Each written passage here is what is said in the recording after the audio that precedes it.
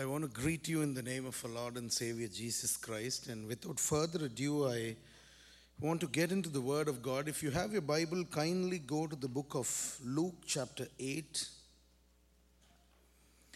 verses 26 through 36.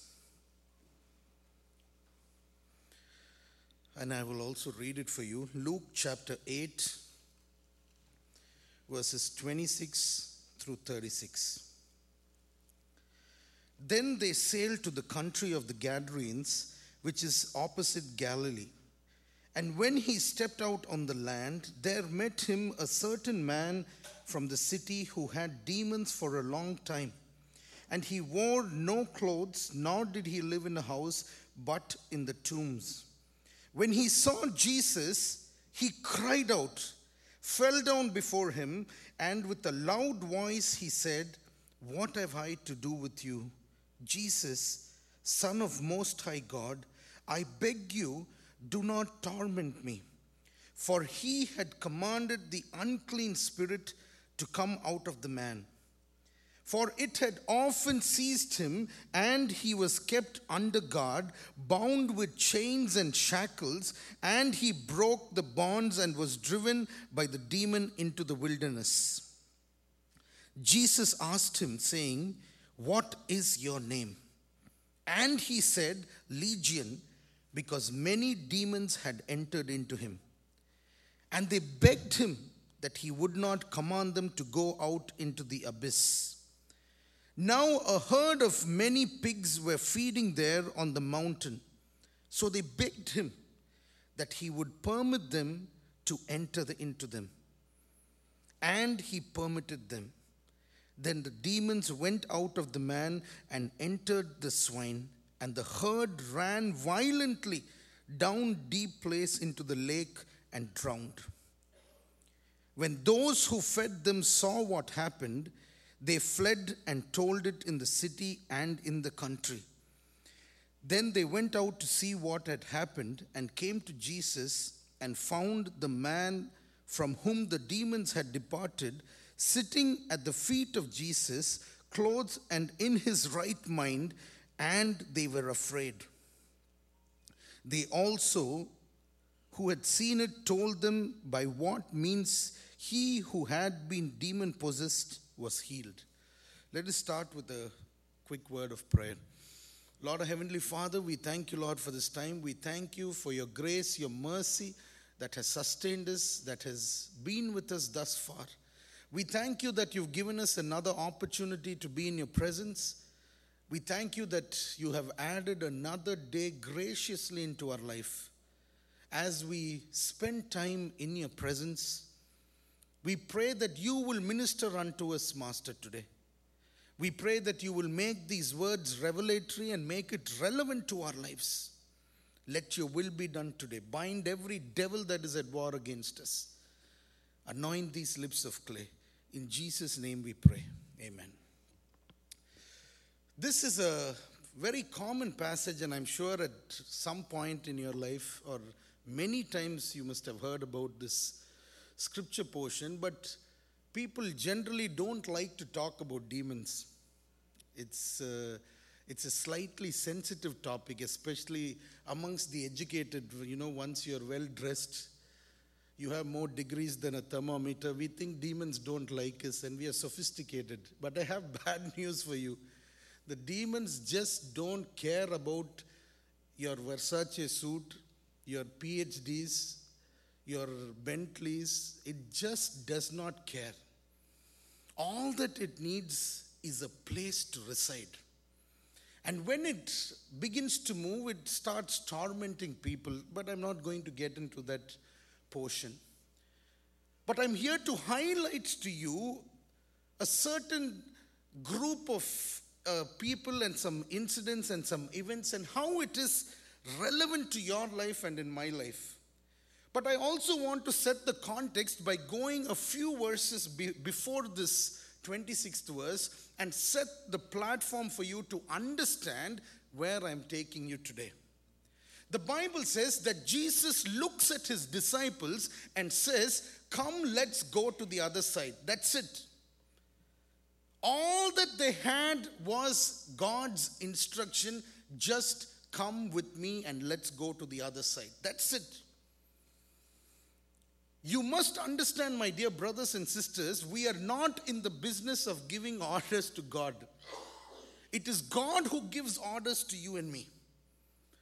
When you are closely knit with God, God gives you instructions. When you walk closely with God, He will tell you it's time to move. But the beauty is, many things are hidden from you and me. As human beings, we are always wanting to know what is happening, how it is happening, what does data say, what does the past records say, what do I do, how do I do, when can I go, who do I meet? We want all the details. But unfortunately, there will be times when God will tell you and me, just move. We are not given any instructions. We are not given any details about His plan. God is a master at hiding everything. Unless you trust Him wholeheartedly, unless your faith is kindled every day deep inside of you, you cannot walk with God very closely. He just tells the disciples, just come with me, we are going to the other side. That's it. And they followed silently. Just imagine your pastor says, come, we are going somewhere. Just follow me. That's it. Next board meeting, he'll be on the cross here. Because everybody wants details. I have so many appointments, brother. I have soccer matches to go for. I have the gym to pump my 6 packs. I have cooking classes. I have to change diapers. That's what I'm doing some of the times these days. So we all want details because we have a lot of things to do.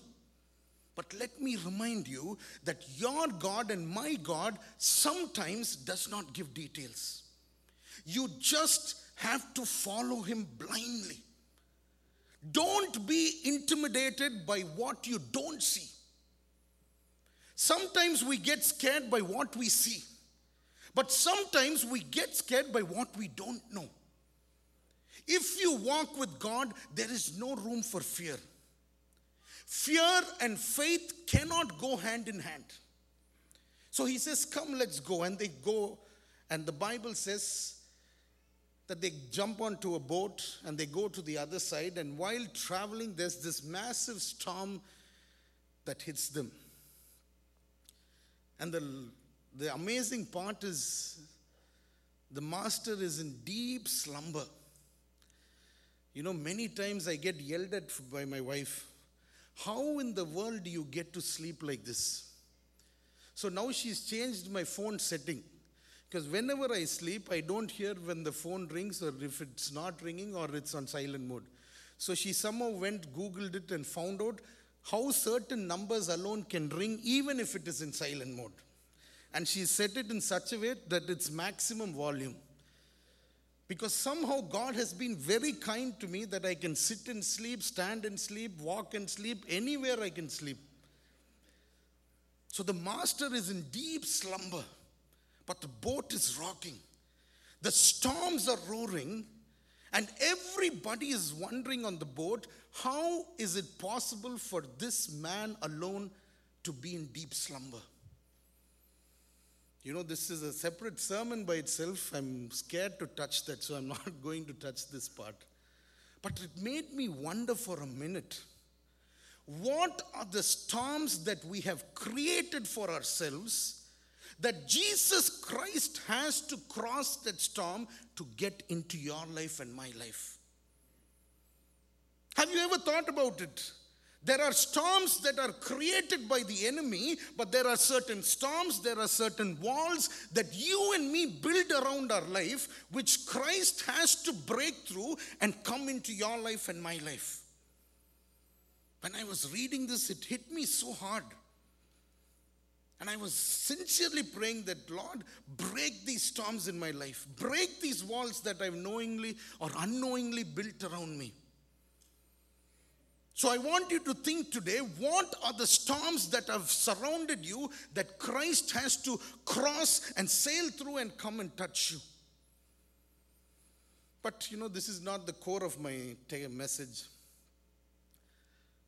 First 10 minutes warm up. So now if you're sleeping, again as always, it's time to wake up, because now is very important.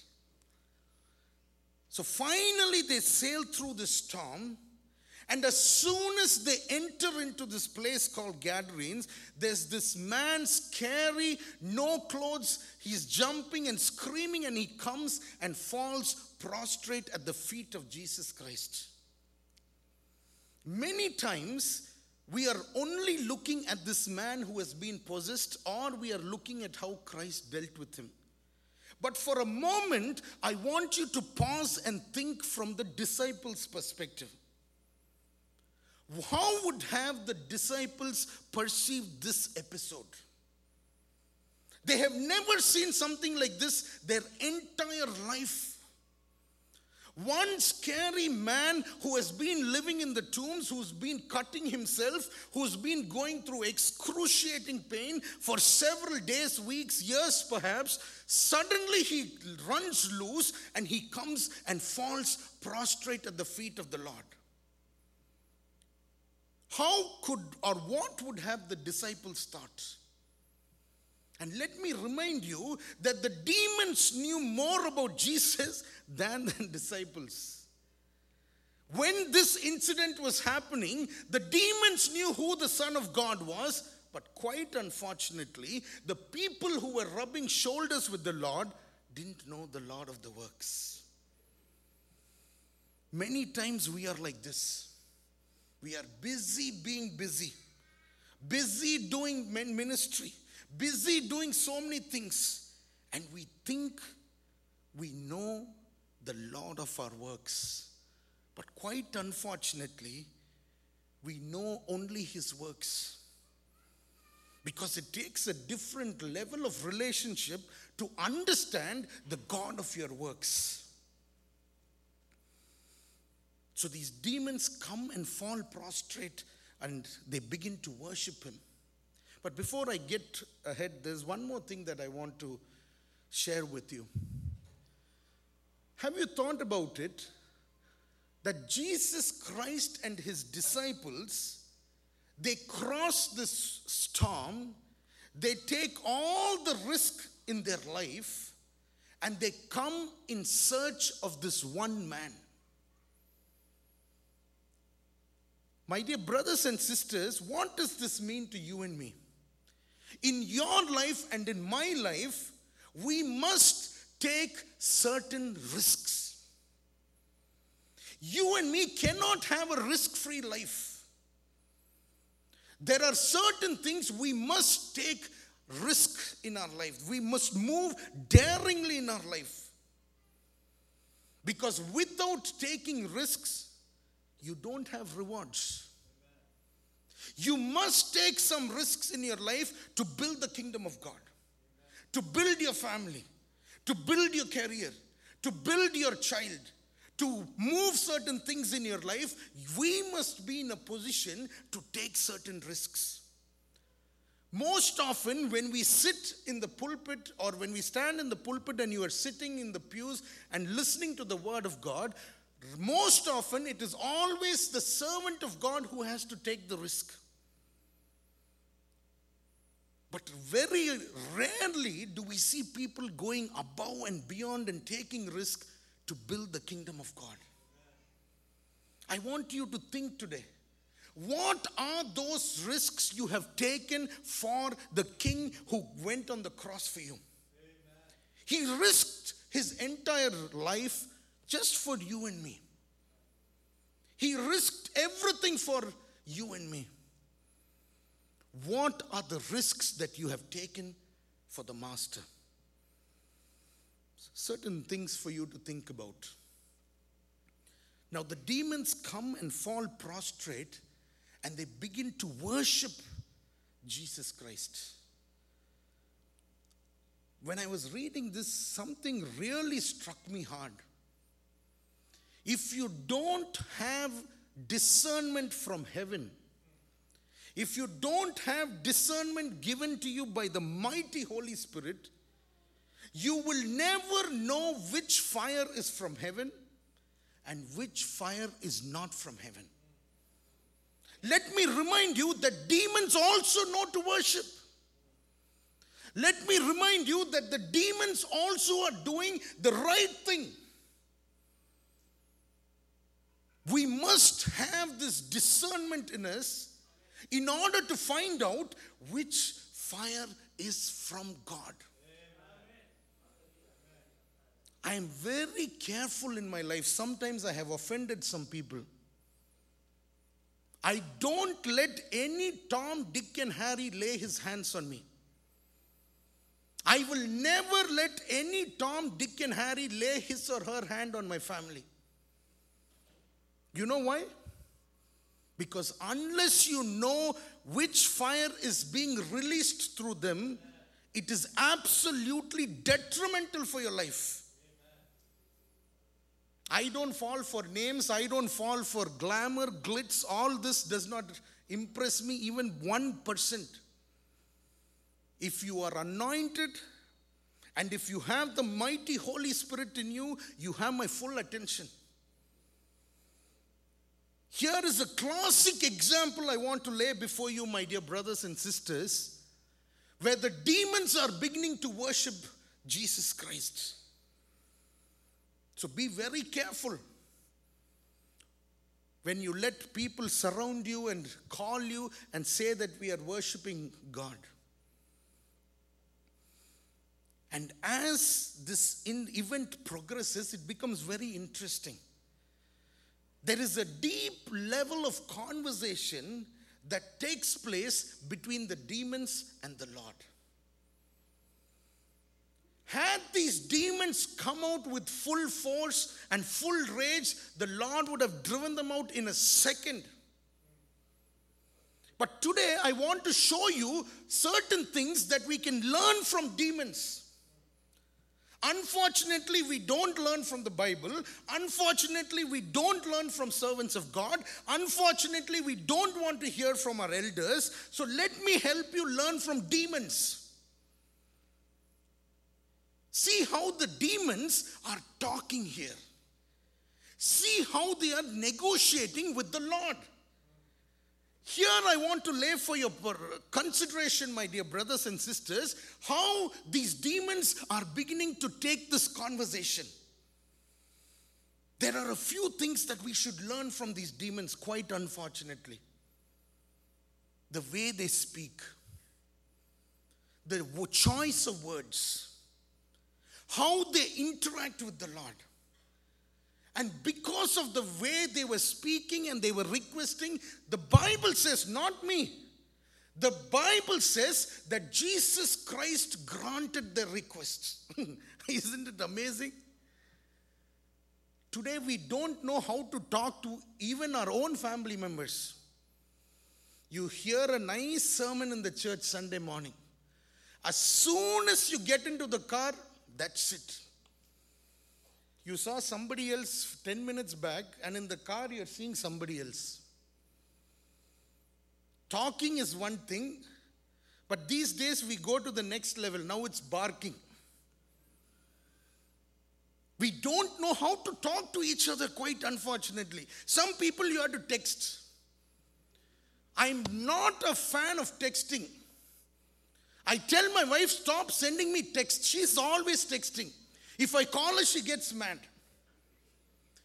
And the reason why I hate texting, you have to think politically correct. You have to be grammatically correct.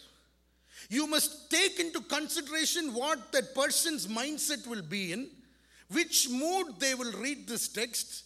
You have to look at all these things, especially if you are sending it to Christians. Non-Christians, they are very easygoing, nice people. Yes means yes, no means no. But within the Christian community, the over-righteous spiritual community, you have to answer 10 questions. Why? What? Where? Why not before? Why now? All these questions you'll have to answer via text. So I'm not a big fan of it. That's why most of the time some of my friends and family friends are here. I would never send text messages to them. I will pick up the phone and just speak and finish the matter in a minute. And we should learn from these demons how to talk. We are very careful in our workplace. We talk very carefully because we know that if we open our mouth and run our mouth like a tap, the next hour we'll get fired. But we have no control in our homes. I often tell my wife, and she also tells me, we can do 9 good things, amazing things. But if we say one rotten, stupid, idiotic thing, the 9 good things that we do will get erased. Have you noticed that most of you are sitting so spiritual and pious? So it looks like you all are always in a very religious, in that religiosity mindset has kicked in for all of you. But I'm a normal man. I get mad, I yell, scream, and then I'll seek forgiveness. So the point I'm trying to drive is, you can negotiate so well with the master when you know how to speak. It is definitely something that we need to learn, my dear brothers and sisters. How we speak to our family, how we speak to servants of God. Have you seen some people, how they speak on Facebook? They are the judge and the jury. No control. You know, one of the best things of being raised by my grandmother is she always would say, if you don't have anything good to say, just shut your mouth. And beyond that, if I spoke while talking, have you seen that while speaking, one hand comes so fast, hits you, and it takes you a few seconds to realize what just happened. That's the kind of speed with which she'll hit me. And some of us are so intelligent, right? While speaking, they will take only what they want and they'll change the topic. Have you seen that? All our corporate CEOs, only 2 minutes time they have. But when they are broken, they are crushed, they will call you, brother, please pray for me. 30 minutes they will vent. But when you speak to somebody, we have no compassion today. The problem is we are all thinking, how can it benefit me? And some people, they will say whatever they want. You know, I'm joking, right? Have you seen that? They'll give their piece of their mind. You know, I'm joking, right? Yeah, right. So we should learn from these demons how to speak. I'm getting better with therapy, trust me. I'm no exempt from this. So as they take this conversation to the next level, they begin to negotiate. There's a negotiation that takes place. They say, Son of Jesus, Son of God, please don't torment us. We will leave this man. This man is not our target. Please don't send us out of this territory. Our target is not this man. Our target is this territory. That's why I've titled this sermon, It's Not About You. The battle that is before you, the storm that is surrounding you, the crushing that you are going through, it is not about you, my dear brothers and sisters. If you are called by God, if you are chosen by God, if you are being used by God, and if you walk with God, you must know that the battle is not about you. The battle is about the territory in which God has placed you. These demons say, it's not about this man. We are okay. If it's not this man, we'll get hold of his sister. If it's not this sister, we'll get hold of somebody else. No problem. Which teaches you and me another important lesson. There is nothing to brag about ourselves. Everything that we have in our life, the good things that we enjoy in our life, all of that is given with the mission in mind. How do you use the provisions of God to fulfill the vision of God? Today we are trying to use the provisions given by God to fulfill the vision of our own family, our own mind, our body, our mind, and our flesh. That's the problem. When was the last time you thought about the Master's mission? When was the last time you thought about the territory in which God has placed you? So they start negotiating. There's a serious negotiation, a deep conversation between these demons and the Lord. And I was thinking how these disciples must have reacted. You know, the problem is when I read a text, it comes to life in my head. I have to go deep into that scene, and I have to see every scene to understand this well.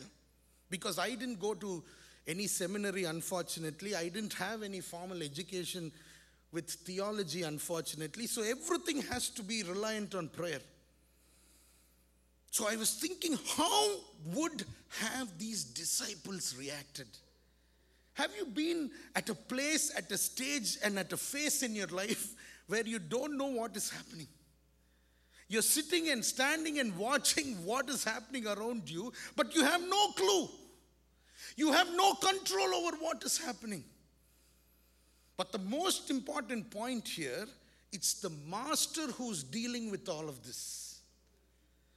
It's the Master who's in conversation. If you want the Master to be in control, if you want to have the Master talk and do everything, you must be silent at times. Did you note in this entire episode, the disciples never uttered a single word. They never stuck their head in between unnecessarily.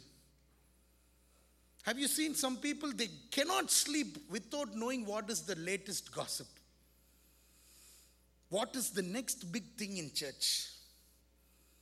Whose son is dating which girl? Whose daughter is dating which boy? Who's doing what? Who's doing this? Who's doing that? There are times when you have to just zip it up and listen to the Master. And be silent. And just watch and see what the Master does. Sometimes we have to be mute spectators in order to learn certain life lessons. Can you imagine the kind of lessons these disciples would have been learning? For the first time, they are seeing demons get into a deep conversation with the Master. What an amazing learning, right? And only when we are silent, only when we are observant and we know what the Master's doing, we learn life lessons. So this conversation is going deep. And they plead with him. And they say, it's okay, we leave this man. But please don't send us out of this territory. And to my great surprise, he fulfills that request. Which made me think, if the God who created me in my mother's womb, the God who knew me even before he formed me, if he is permitting the requests of these demons, why wouldn't he permit my requests? The problem is we don't take our request in supplication and in prayer. When you take your needs, your deeds, your crushing, your pain, your agony, your suffering, when you take it to the Lord in prayer and in supplication, here is an example for you to know that God will fulfill your request. And you must know how to talk. You cannot go with arrogance into the Master's presence. You cannot go with vengeance into the Master's presence. You cannot go with filth and dirt and all kinds of clutter in your mind when you enter into the Master's presence. And they begin to plead, and to my great surprise, he lets them go. Which brings me to the final point. because I have 3 minutes. There are a lot more stuff, but maybe another time. The Bible now says that all of these demons get into this group of pigs that were around, and these pigs go and fall into the lake. That's it. What does this mean to you and me? You must remember, every detail given in the Bible has some meaning. This precious real estate that God has given you and me has details perfectly matching your life and my life.